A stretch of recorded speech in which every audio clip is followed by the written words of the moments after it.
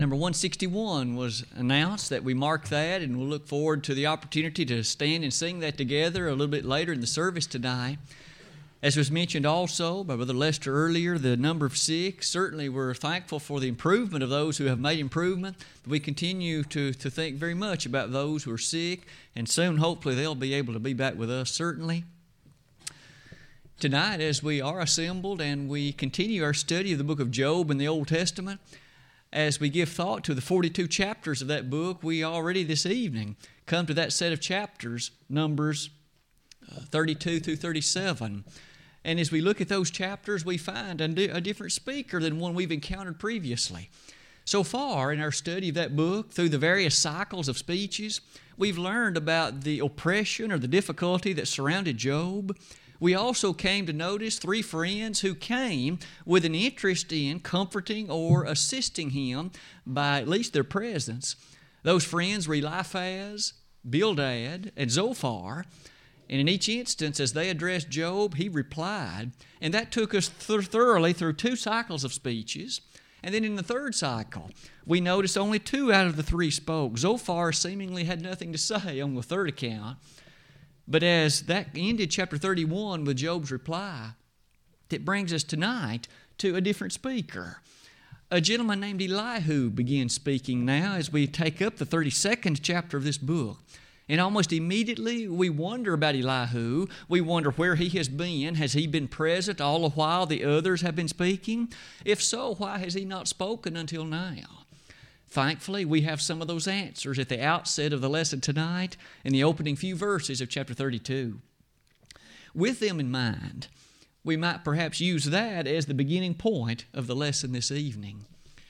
In the opening few verses of Job chapter 32, Elihu now begins his speaking or his address toward Job, and there are immediately a number of matters weighing upon the mind of Elihu, so much so that the first dozen or so verses of the chapter, he in fact makes note of these, and I've tried to do the same in these opening remarks.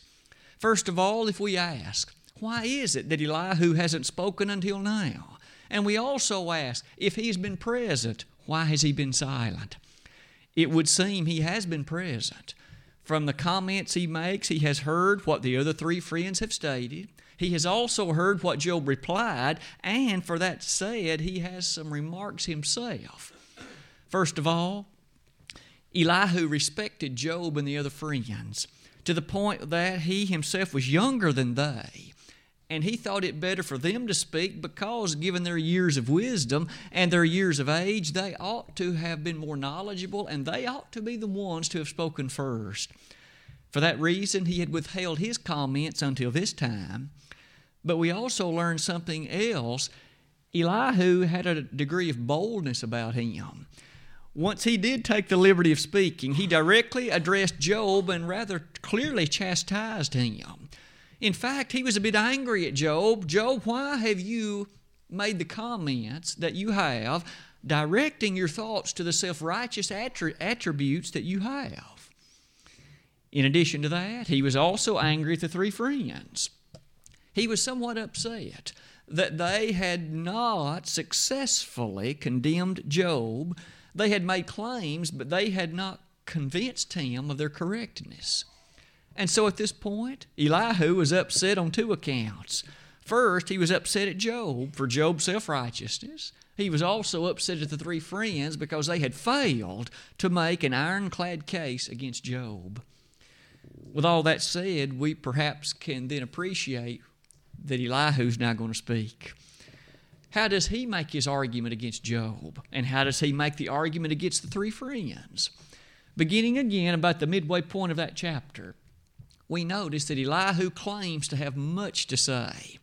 He said almost in likeness that he had as much to say as the waters of the sea, and he just couldn't wait to begin talking.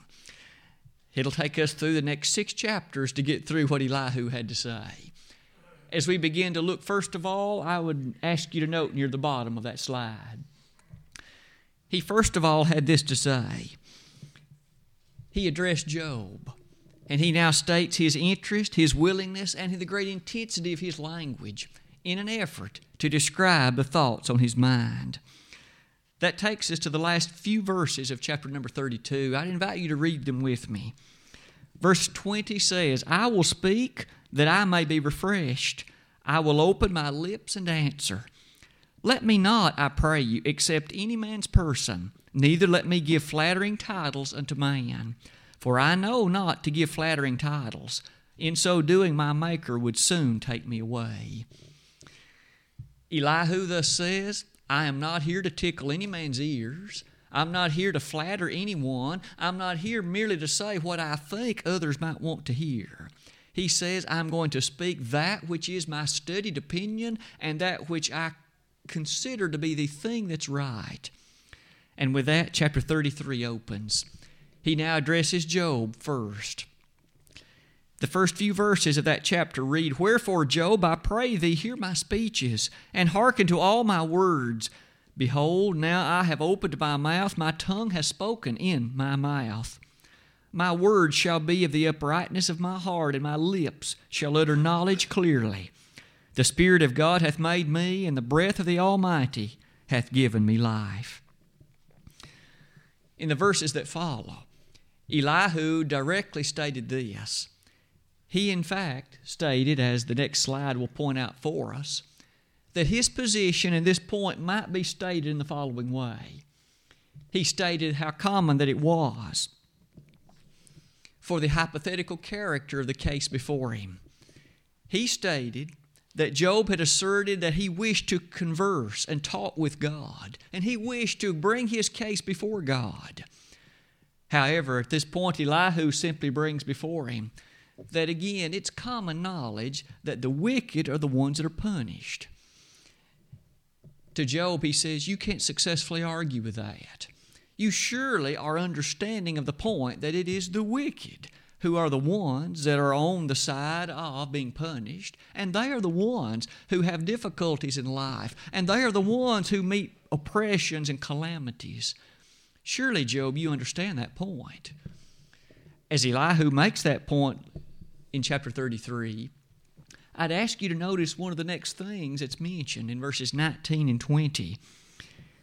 He is chastened also with the pain upon his bed, and the multitude of his bones with strong pain, so that his life abhorreth bread, and his soul dainty meat. His flesh is consumed away that it cannot be seen, and his bones that were not seen stick out. That's Elihu's description of the wicked man. This is what happens to him. And Job, this is what has happened to you. It is you who now are suffering greatly in health. It is you, Job, who have lost your children. You have lost your possessions. Is not this descriptive of you? As you can see, even beyond that, we directly notice that he addresses Job's friends. As he does all of that as well, we notice chapter 34 opens that way. Furthermore, the text reads, Elihu answered and said, Hear my words, O ye wise men, and give ear unto me, ye that have knowledge. For as the ear trieth words, and the mouth tasteth meat, let us choose to us judgment. Let us know among ourselves what is good. As he addressed Job's friends, that is to say, Bildad, Eliphaz, and Zophar, he directly accused them of being in a position of failing miserably to make a case really against Job. I would ask, though, that we keep that in mind because that's going to be an interesting point a little bit later in the lesson tonight. We're going to, in essence, come to the point of asking, did Elihu, in essence, make the same kind of arguments that the friends did in earlier chapters, and did he thus fail in the same way that they did, based on the reading of chapter 34? With those thoughts in mind, we can only wonder. You'll notice at one point, Elihu proceeds to quote some of the features about the statements that Job had made. Now notice with this, he quotes Job. He in essence says, Job, this is what you have claimed. These are the comments you have stated. This is what you have declared. I would invite you to notice, interestingly, that statement. In verse number 35 of chapter 34. Job hath spoken without knowledge, and his words were without wisdom. My desire is that Job may be tried unto the end because of his answers for wicked men. For he addeth rebellion unto his sin. He clappeth his hands among us, and multiplieth his words against God. That's the very text that Cale read for us earlier. You'll notice in it, Elihu had the brashness to say this in verse 35. Job has spoken without knowledge. Job has uttered without wisdom. And in verse 36, he states, Elihu that is, that my desire is that Job might be tried unto the end because of his answers. Elihu wished that Job would ultimately have the thing he wished for, because he was sure that what Job was asking was not the thing that Job really needed. And he was certain that the thing that Job really wished for is not what would answer his greatest request. But he said, I wish Job could have what he wants. In verse 37, he thus puts the final analysis to that by saying, he addeth rebellion unto his sin. You see, Job's been guilty of sin. He just won't admit it, is what Elihu says. And now he's adding rebellion on top of all of that, for he will not, in fact, humble himself and submit to the truth of what surely is the case. This rebellion of which Job was supposedly guilty, chapter 34, verse 37, only takes us into the next chapter, namely chapter number 35. Elihu in this chapter basically reprimands Job strongly for lifting himself up to the point of not submitting before God. And I put it in language like this.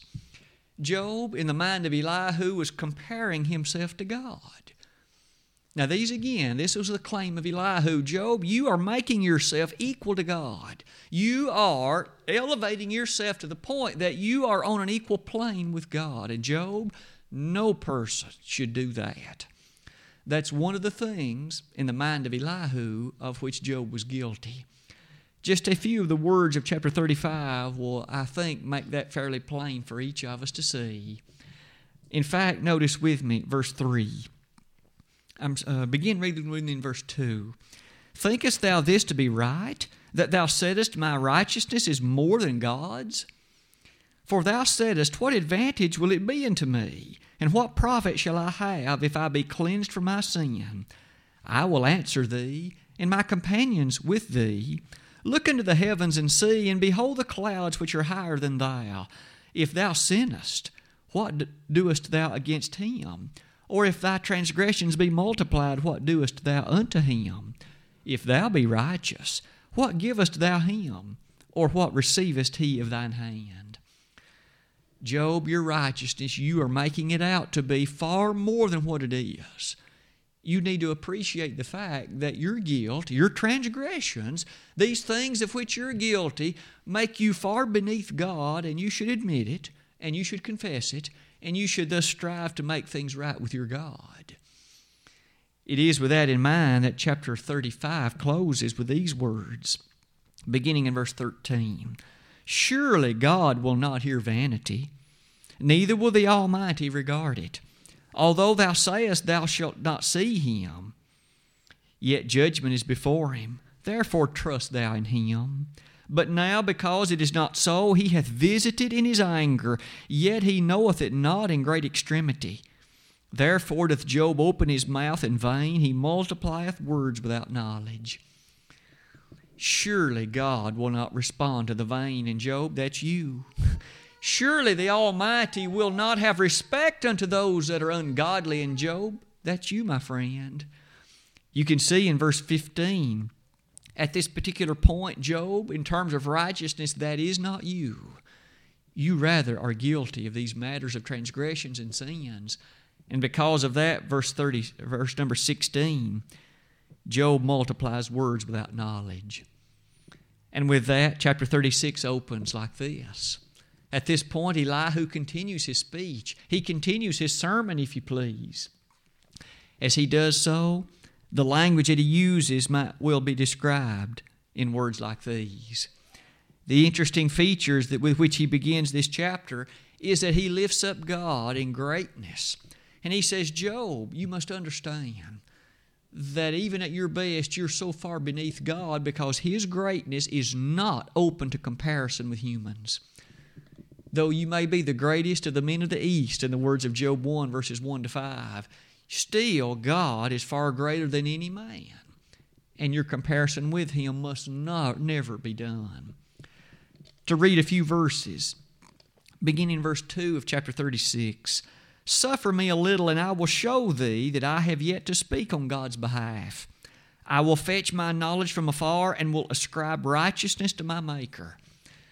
We would have to admit, yet again, would we not, that Elihu was a very bold person to use the words he did in verse 2. Did you note with me that he said, "I will show thee that I have yet to speak on God's behalf"? Elihu claimed to be speaking on God's behalf in chapter 36 expressly, and he claimed that the words he shared were exactly the judgment and exactly the conclusion from the God of heaven. Let us hear what else Elihu had to say. Verse 4, "For truly my word shall not be false. He that is perfect in knowledge is with thee." Elihu said, the one perfect in knowledge, Job, is with you. You need to listen. You need to be quiet and let me bless you by the bounty of my appreciation and my knowledge. We can begin to feel, can we not, the kind of person Elihu may well have been. He was the kind of person who was quick to share with you how blessed you were to be able to hear him, and how noble it might be to hear what wisdom he had to share. Have you known someone like that at the workplace, or someone who seemingly was far smarter than they really were? But perhaps we should go a little further into chapter 36. We can also see, beginning in verse number 13, "But the hypocrites in heart heap up wrath. They cry not when he bindeth them. They die in youth, and their life is among the unclean. He delivereth the poor in his affliction, and openeth their ears in oppression. Even so would he have removed thee out of the strait into a broad place, where there is no straightness, and that which should be set on thy table should be full of fatness. But thou hast fulfilled the judgment of the wicked. Judgment and justice take hold on thee, because there is wrath. Beware lest he take thee away with his stroke. Then a great ransom cannot deliver thee." Job, if we may paraphrase some of those thoughts we just read, Job, our God is a God who is of great love and mercy, and who would desire to return you to the place that you enjoyed previously, when things were well with you and when things were at ease. But Job, the problem is God was unwilling to do that because you wouldn't come to Him. You have still, in your rebellion, refused to come to Him, and for that reason you better be careful, or He'll take you away in the stroke of a moment. At this point, Elihu was certainly of a position to say, Job, things may get worse if you don't straighten up, and if you don't appreciate the plight that you're in and acknowledge those sins of which you're guilty and come before the merciful hand of the God of heaven. As you can see, beginning in verse 25, "Every man may see it. Man may behold it afar off. Behold, God is great, and we know Him not. Neither can the number of His years be searched out. For He maketh small the drops of water. They pour down rain according to the vapor thereof." And Elihu begins to appeal to God's greatness in the natural realm. With that said, chapter 37 opens, and Elihu continues his speech. He again makes note of the greatness of God, and in this time he specifically focuses on a number of Earth's systems. For instance, the systems recognized on Earth in the clouds, the systems that you and I see as it comes to the weather systems. Elihu makes mention of them and says, Job, this is a testimony to God's greatness, and this is a testimony to how you should bow before Him. With that said, chapter 37 ends in these words, verses 22 through 24 of Job 37. "Fair weather cometh out of the north. With God is terrible majesty. Touching the Almighty, we cannot find Him out. He is excellent in power, and in judgment, and in plenty of justice. He will not afflict. Men do therefore fear Him. He respecteth not any that are wise of heart." That phrase, wise of heart, is Elihu's way of saying, Job, you're too proud. You have lifted yourself up far beyond where you ought to be, and due to that, God, in fact, will not respond to you by blessing you with your former station in life. And with that, the words of Elihu are ended. In chapter 38, we shall encounter another speaker next Sunday evening. For right now, what might be some thoughts that come to our consideration, at least in brevity, upon looking at these issues so far tonight? The lessons, it seems to me, though many might have been chosen, we might choose these. Revisiting the opening verses of chapter 32, is it not fair to at least make some comments about the subjects of both age and wisdom? Each of us realize the tenor of life and its development. We come into this world and we know so little. And as we mature and we age, the power of experience comes upon us. We are able to watch and observe the things about us, and if we're wise, we will watch carefully and hopefully not make the same mistakes that those in past generations also have made. But might we not be quick to say that sometimes experience can be one of the most difficult teachers? Isn't it so tempting to think in those early years of life that our capability of knowledge and wisdom and what we have observed and learned certainly put us to a position that we could never make the same mistakes that, say, Dad or Mom made, or Granddad or Grandma? We seem to overestimate our own ability, don't we? We simply think that we're smarter than what we really are. After all, quite often when we live at home, before we reach that point of going out on our own, things often at that point seem to be so definitive and so concrete. But when we begin to make our own way and forge our own path through this life, we suddenly find that things aren't nearly what they seemed to be just a few years before. Age and wisdom. We would at least have to acknowledge that Elihu did remain silent as the younger and let the others speak first, namely Job and his three friends. And as they spoke, it helps us appreciate that the age and the characteristic of wisdom that was supposed to be with them reminds us today that we too should have a hearkening ear often to those who have experienced the years of wisdom and are prepared to share with us what experience has taught them. How often do we sit at the feet of those aged men and women and listen with great care what it was like 40 and 50 and 60 years ago? Quite often, what they experienced then may be the very thing in principle that we must face ourselves. I'm reminded, in fact, of something interesting in Proverbs 16:31, because it does, in fact, harmonize beautifully with this consideration. When we think about wisdom, we should fairly say that just because one is old does not necessarily mean that one is wise. Sometimes wisdom doesn't come with age, does it? Today in our world there are many who are aged, but yet they're fools. And we know that's so because the Scriptures declare it.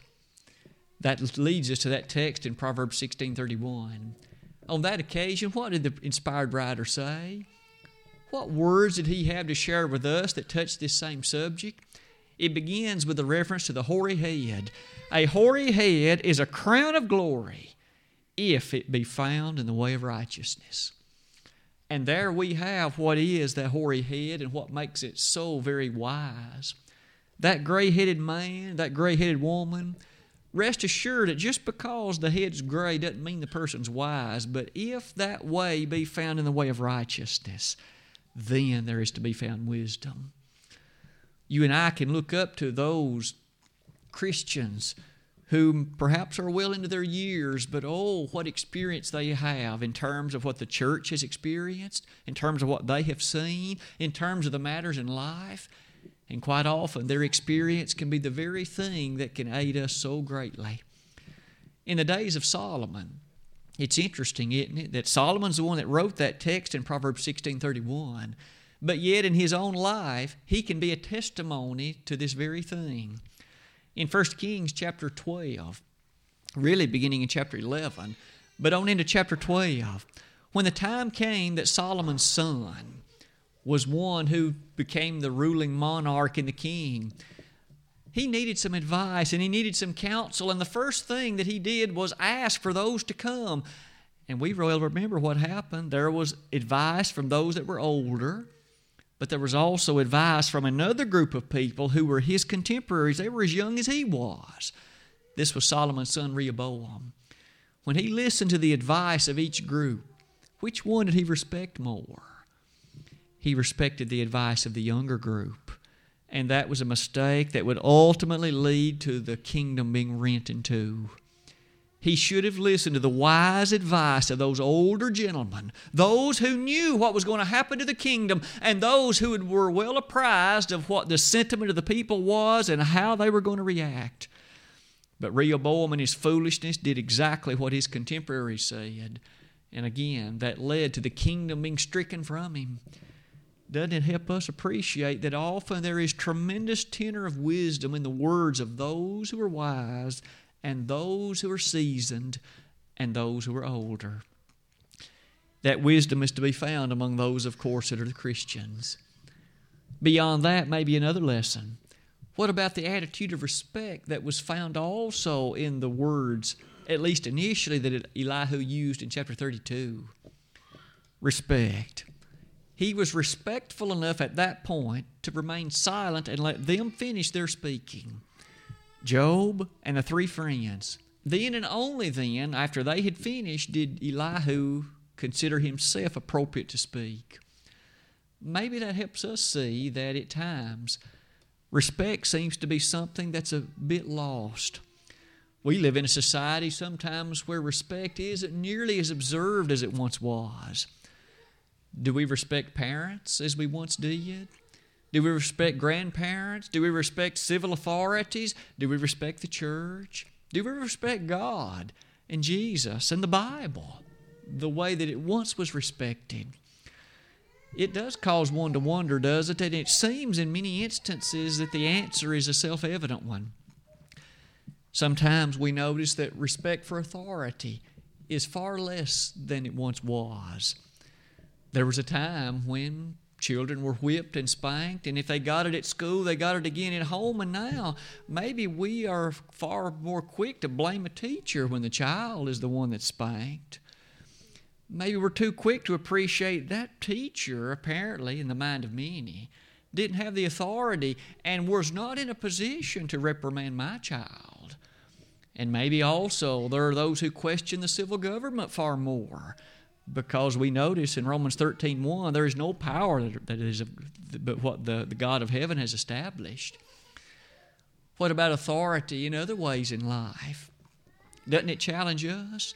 Even in the home, parents ought to be respected as the authority, because there we see in Ephesians 6, children, obey your parents in the Lord, for this is right. Sometimes in society, our children are not reprimanded at home, and they are not made to mind at home, and thus then the rest of society is faced with this issue of a person who's rebellious and presumptuous and who does not intend to ever be restrained. We notice at least Elihu had enough upbringing, and even though his boldness was far more than it ought to have been in chapter 34, at least he spoke with the words of respectfulness to Job and the others at the outset. May you and I also appreciate so many passages challenging us about the matter of respect and how right and how appropriate and how that it is of God. The church is one of the things that we've mentioned in lessons recently. To think about the nature of the respect for the church. Do you and I respect the church as we should, lifting her to the elevation that she so richly deserves? She is the body of Christ. Ephesians chapter 1, verses 22 and 23. And there is but one of her. Ephesians 4, verse 4. There aren't not many churches, there is but one. In Matthew 16:18, Jesus said, I will build my church, and the gates of hell shall not prevail against it. He only promised to build one. That one body of Christ is the one that you and I are blessed not only to know, but to be a part of. And in being a participating member thereof, we can enjoy all the benefits to be had in that body. Ephesians 1, verse 3. Thus, our respect for her ought to be unmatched. Tonight, as we are assembled on this occasion, we've shown our respect in part by being present, and we look forward to all the opportunities that afford us to worship and to be a part of that body of Christ.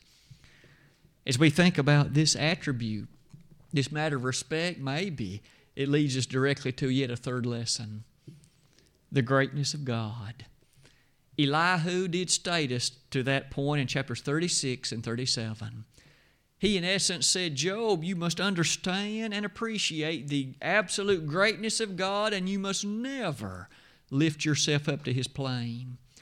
For the next few moments, I'd invite you to think with me about just how great our God is.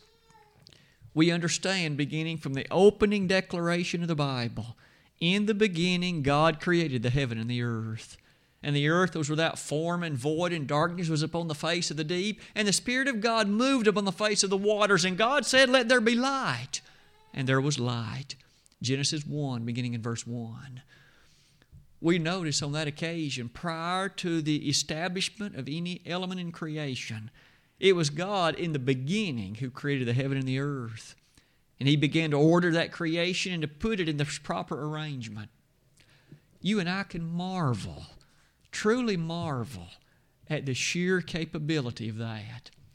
Today, in this world in which we live, we know that things which are things that God has made. We cannot create or destroy anything. One of the most basic things set forth in science is this law of conservation of energy. And it simply says that energy can neither be created nor destroyed. God has blessed us in this universe with a fixed amount of it. We, as far as we can tell, are unable to destroy any of it or create any more. But it is upheld by the greatness of the creative agency of the God of heaven. Our God did that. The greatest human who has ever lived can't create anything. All we can do is transform what God has made, put it into different shapes or forms or sizes. That's a testimony to just how great God is, isn't it? Doesn't it help us see also that you and I are merely those who should appreciate that and learn to make use of these principles that God has etched within the fabric of His universe? In Hebrews 11:3 we read, through faith we understand that the worlds were framed by the Word of God, so that things which are seen were not made of things which do appear. Again, God spoke it into existence. Humans today have often wished they could do that, but not one single instance of it has ever been recorded. Are we not mindful then of just how great our God is? At this point, I suppose, as we reflect upon God's greatness for just a moment and think about the marvel of the physical nature of this universe, think how that points us to the spiritual aspect for just a moment. There is a spiritual existence, and you and I know it well because it is spoken of in the Word of God. There is an immortal spirit that is you and me that'll never, ever die. When you and I think about eternity, isn't that rolled into the nature of God Himself? He will never die, and any spirit that is thus fashioned and made of Him will never die. And it is He that formeth the spirit of man within him. Zechariah 12, verse 1. Is not He the Father of our spirits? The famous question of Hebrews 12, verse 9. Indeed, inasmuch as we understand that, we see then that physical death is merely a transition to that thing that we appreciate hereafter. That life, of course, that goes on in that spirit form. When you and I contemplate that, no wonder the last several chapters of the book of Job will then be of this nature. Who will be the spokesman as chapter 38 opens next Sunday night? If you've gone ahead and looked and read ahead, you know who that's going to be. It's now going to be God. We've heard Job talk. We've heard Zophar, Bildad, and Eliphaz, and we've now even heard Elihu. It's now time for God to speak. And when He does, what a thunderous reply it's going to be. I think we can each look forward to hearing the approach that He will take, and we shall take up that lesson next Sunday evening. For tonight, as we draw this lesson to its conclusion, looking at what we have about Elihu, maybe we can summarize it in these words. We have noticed his boldness, perhaps at times more bold than what he ought to have stated. But in that boldness, we at least admitted his respectfulness, the nature of respect he had for the wisdom and age of those about him. And we also did notice he did make reference to the greatness of God and calls all of us to appreciate the same. Tonight, as you and I think about that greatness, have you obeyed that greatness? One of the things that we also could mention about God's great provision is this book. Many of you are holding one on your lap at this very moment. It is truly unequaled in the literature of the human family, primarily because a man didn't write it. It was the Holy Spirit, wasn't it? Men were blessed to actually hold a pencil. But isn't it true that God provided it and it has no equal? The greatest books in science or literature or government or philosophy all pale in comparison to this one. And tonight, contained in it is the gospel plan of salvation. The thing needed in which a person can, in fact, obey that, stand before God at judgment and rest assured that he or she will be right, saved, and his name in the book of life. And that could be your case and mine tonight. If you have obeyed this previously and you're living in a faithful covenant relationship with the Master, thanks be unto God for that decision. May you continue that faithfulness. For isn't it still true that he that endureth to the end shall be saved? Matthew 10:22. If though you're not in a faithful covenant relationship with the God of heaven, this great God we've mentioned tonight, He has loved you and so graciously extended the element of mercy to you. He wants you to be a faithful child of His. He wants you to be a member of His kingdom. He wants you to be the one who trusts in His Son. If we can help you do that tonight, the gospel plan of salvation is set before us in words like this. Believe with all your heart that Jesus is the Christ, the Son of God. Repent of the sins in your life. Confess the sweet name of Jesus as the Savior and be baptized for the remission of sins. If you need to come back to your first love, that too is something the Bible sets before us. If you need to ask for the prayers of brethren under the banner of James 5:16, we'd be honored to assist and help you, and we'd be happy to pray for you. We would ask that as we sing this song in just a moment, you'd come forward and let us know the way that we can. But for now, if there would be one or more in the audience with a need to respond publicly, why not do that even now while together we stand and while we sing?